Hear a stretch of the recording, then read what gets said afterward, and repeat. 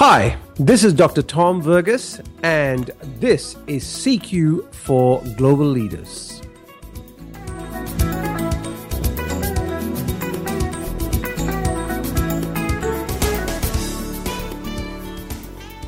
A question I'm asked quite frequently is, what is culture and how does it manifest itself? Well, culture is really defined as the norms, habits, ways of thinking, and beliefs with a particular group of people. Now, I want you to just imagine a triangle with three parts to it. At the bottom part, I want you to imagine thinking like there's around about 7 billion people on the planet, right? And we have things that we all share. So for instance, we all need shelter, we all have some form of clothing, we need to live in communities, we have families, although what is defined as families may be different in different cultural contexts. We all eat food, yet what is considered delicious food in one culture could be considered terrible in another culture.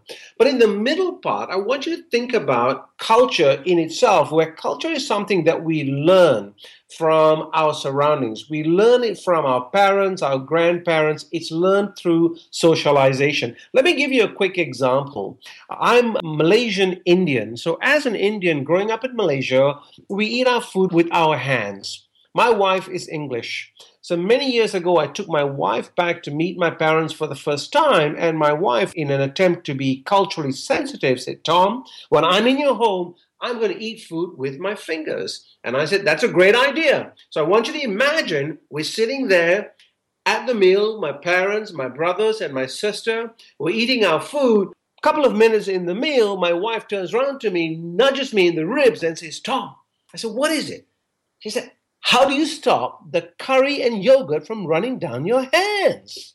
At which point I turned around to her and said, "Well, I don't know, because it's certainly not happening to me and it's not happening to anyone else at the table, but it's happening to you." So the point of the story is, the reason why it was so familiar with me was that I grew up learning how to eat food with my fingers, whereas for her, it didn't. And of course, it's a skill and an art form to eat food with your fingers, just as it's a skill and an art form to use utensils such as chopsticks, forks and knives, etc. When you grow up with it, you are used to it, you don't think about it. So not only do we learn things like how to eat food in our culture, we learn things like how to deal with conflict, how to deal with hierarchy, how to deal with people who are older than us, who are younger than us, how to deal with members of the opposite gender.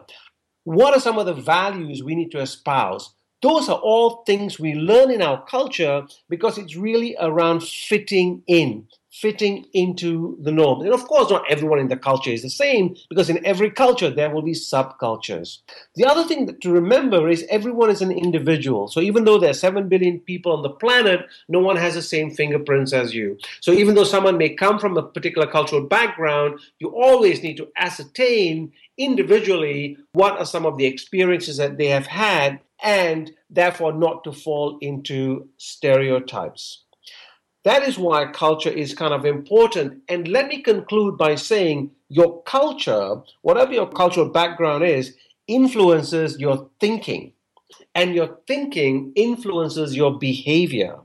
Therefore, when we look at certain behaviors that may not make sense to you, but in that particular cultural context, it certainly makes sense to that individual. If you want to find out more about this, then please shoot me an email.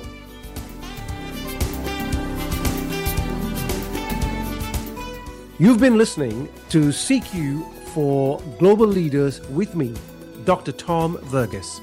To find out more, please reach out either via phone, email, or our site, culturalsynergies.com.